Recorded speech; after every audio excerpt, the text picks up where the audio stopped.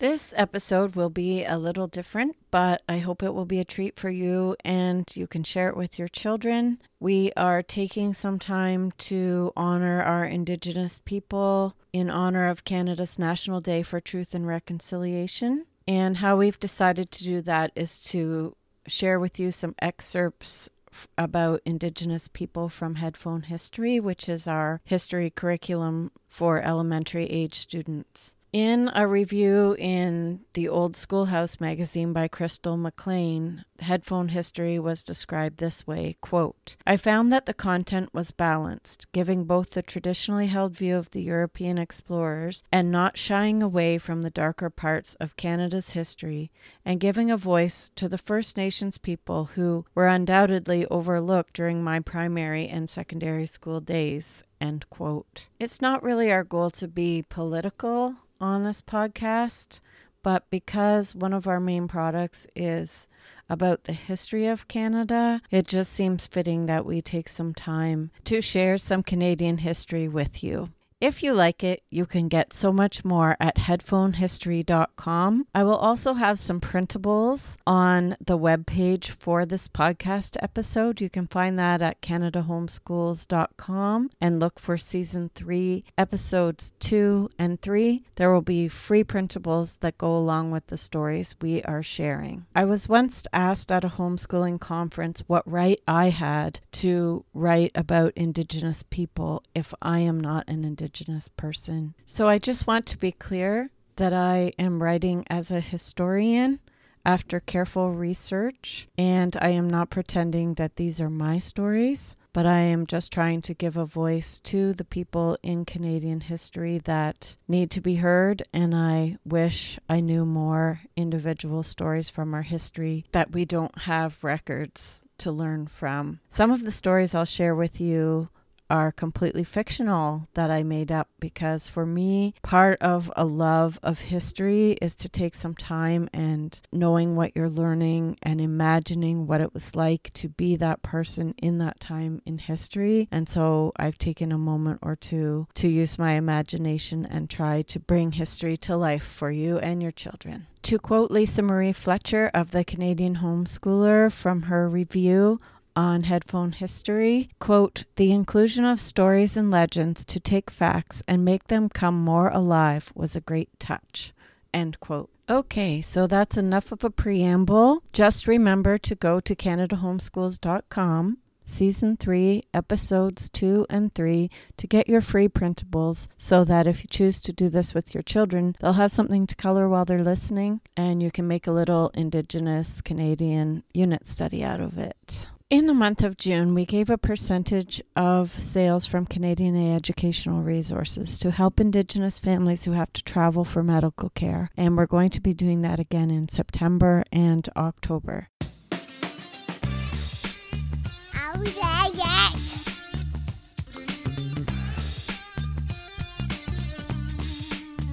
Welcome to Canada Homeschools, the dose of inspiration and encouragement for Canadian homeschoolers.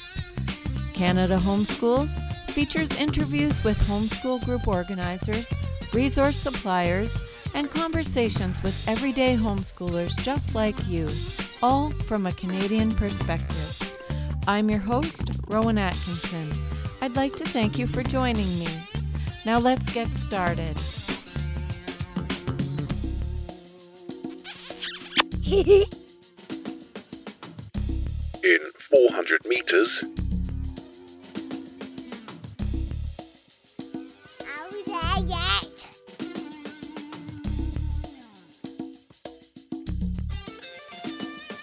in 100 meters,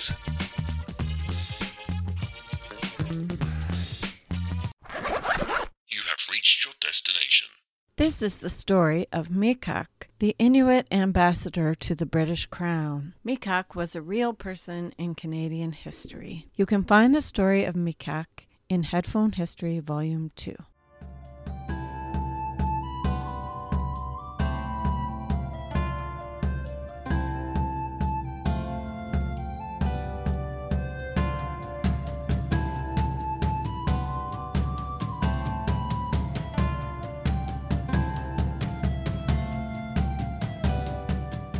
Mikok, the Inuit Ambassador, 1765.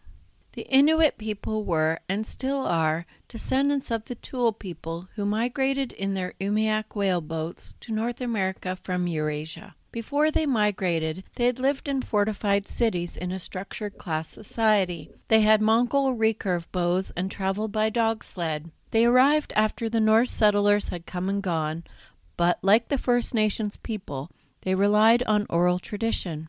For this reason, we know very little about the lives of specific individuals from history. One person we do know about, however, is Mikok. Mikok was born as the daughter of an Inuk chief named Nurkengoak. By the time she was born, the Inuit had migrated across the north of the entire continent. Some of them had made their way to Labrador. It was here that she entered the world. When she was about 22 years old, she married the son of an Inuk chief. We know that they had at least one son and one daughter. Not long after their marriage, some Moravian missionaries were forced by a storm to spend the night in an Inuit tent. It was summer, and the Inuit were there for the summer trade. Mikok happened to be in that tent, which belonged to Segulia, an Inuit spiritual leader, and was taught a prayer by memorization by one of the missionaries. Segulia also performed a shamanistic dance for them. There was a lot of friction in the colony, which had a long history of European fishing boats and seasonal seal hunting and whaling.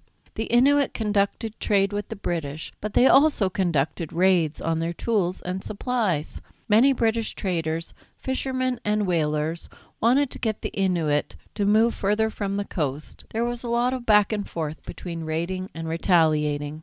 A couple of years after Mikok met the missionaries, a band of Inuit conducted a raid on a fishing station and killed some men and stole their boats. A detachment of soldiers from Fort York on Chateau Bay pursued them, killing the men and capturing the women and children. Mikok was one of those women.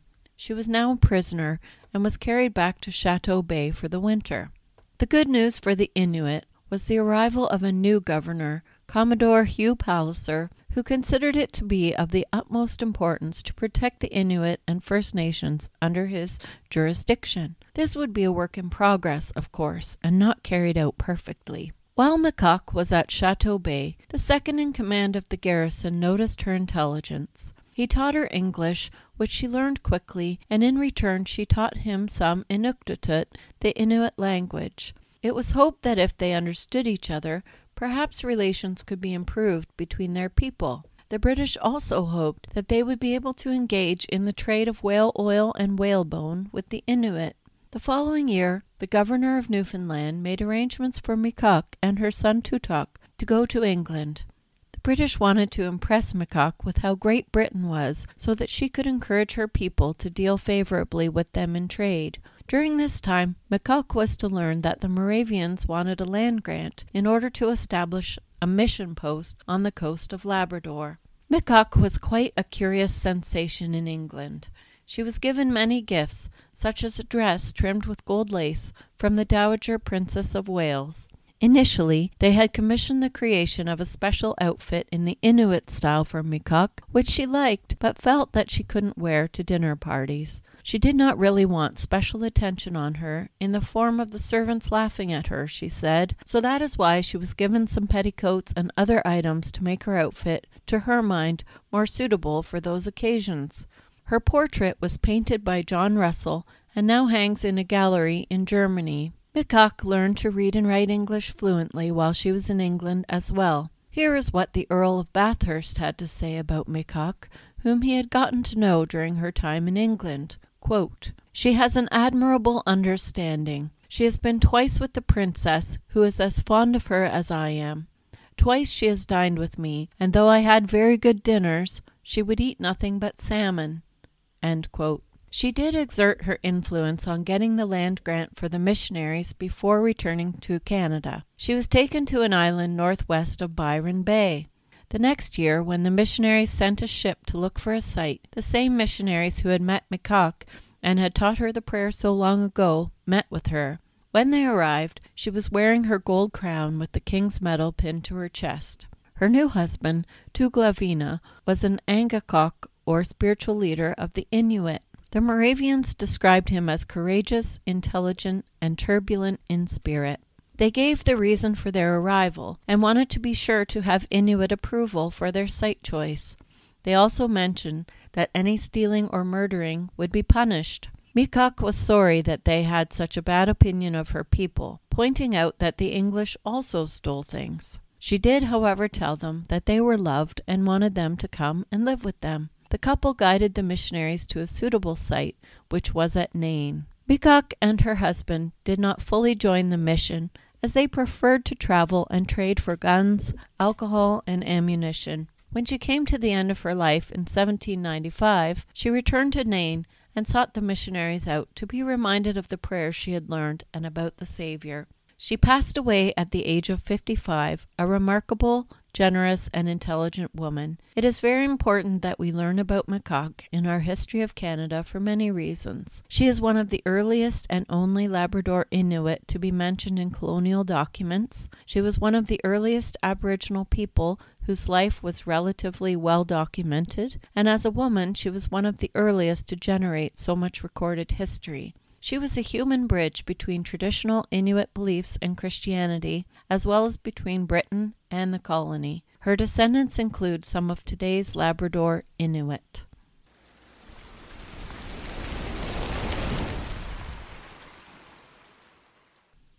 This next story is a made-up story.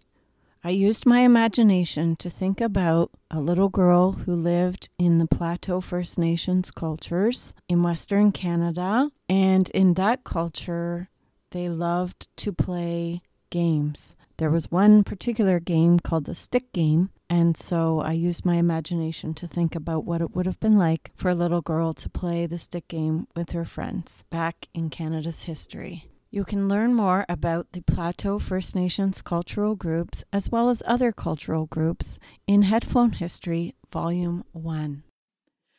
One of the few name-related words that could be said to have an English equivalent from this culture relates to wealth or status. In English, we could say princess, or even the name those 3 girls in my grade 2 class shared, Patricia, which means noble girl. But Patricia is not an Aboriginal name. I think it's best if I don't even pick a name for the young lady in this next story. I haven't been given the right to give her a name, according to her culture, long ago.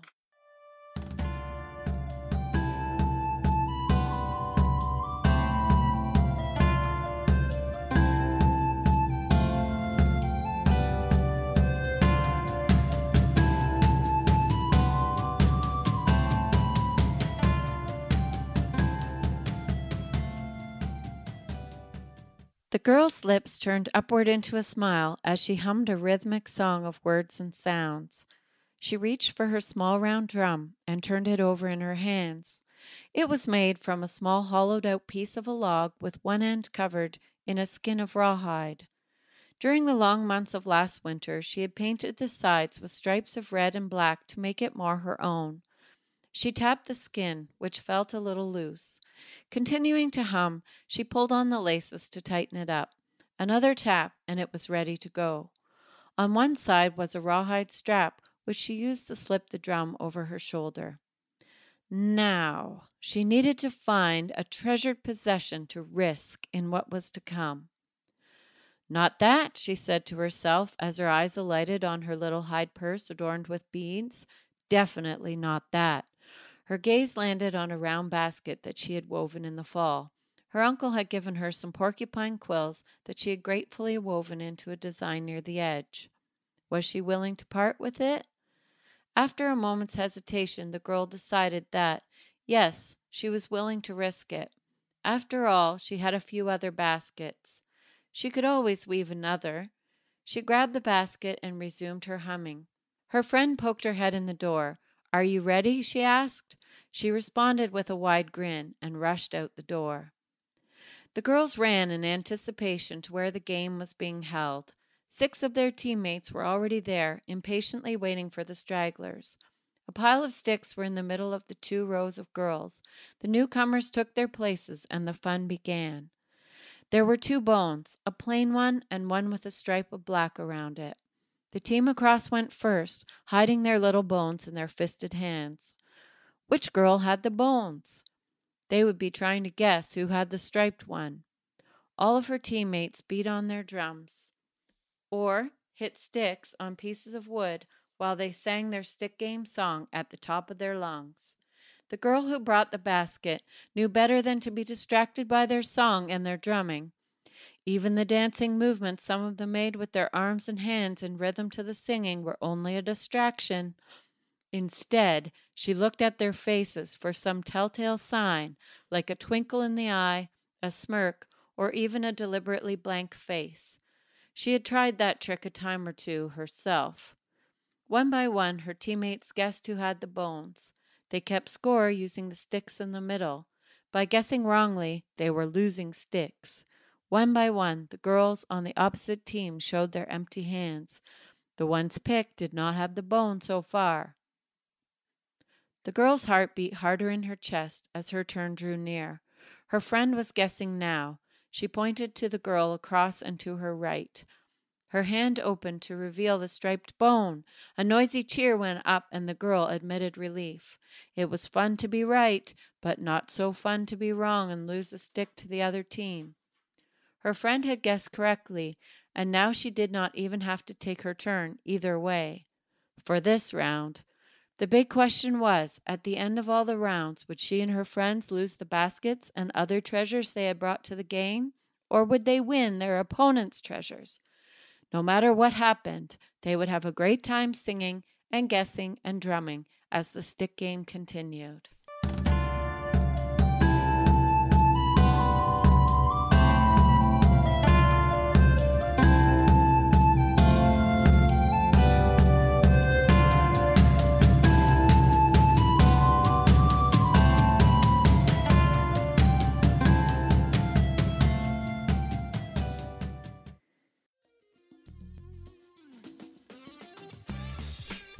Thank you so much for listening. You can find helpful links and show notes for this episode at our website, CanadaHomeschools.com.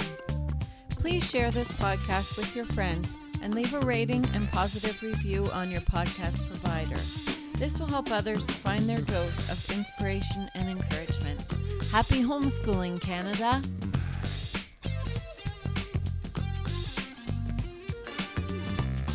Hehe.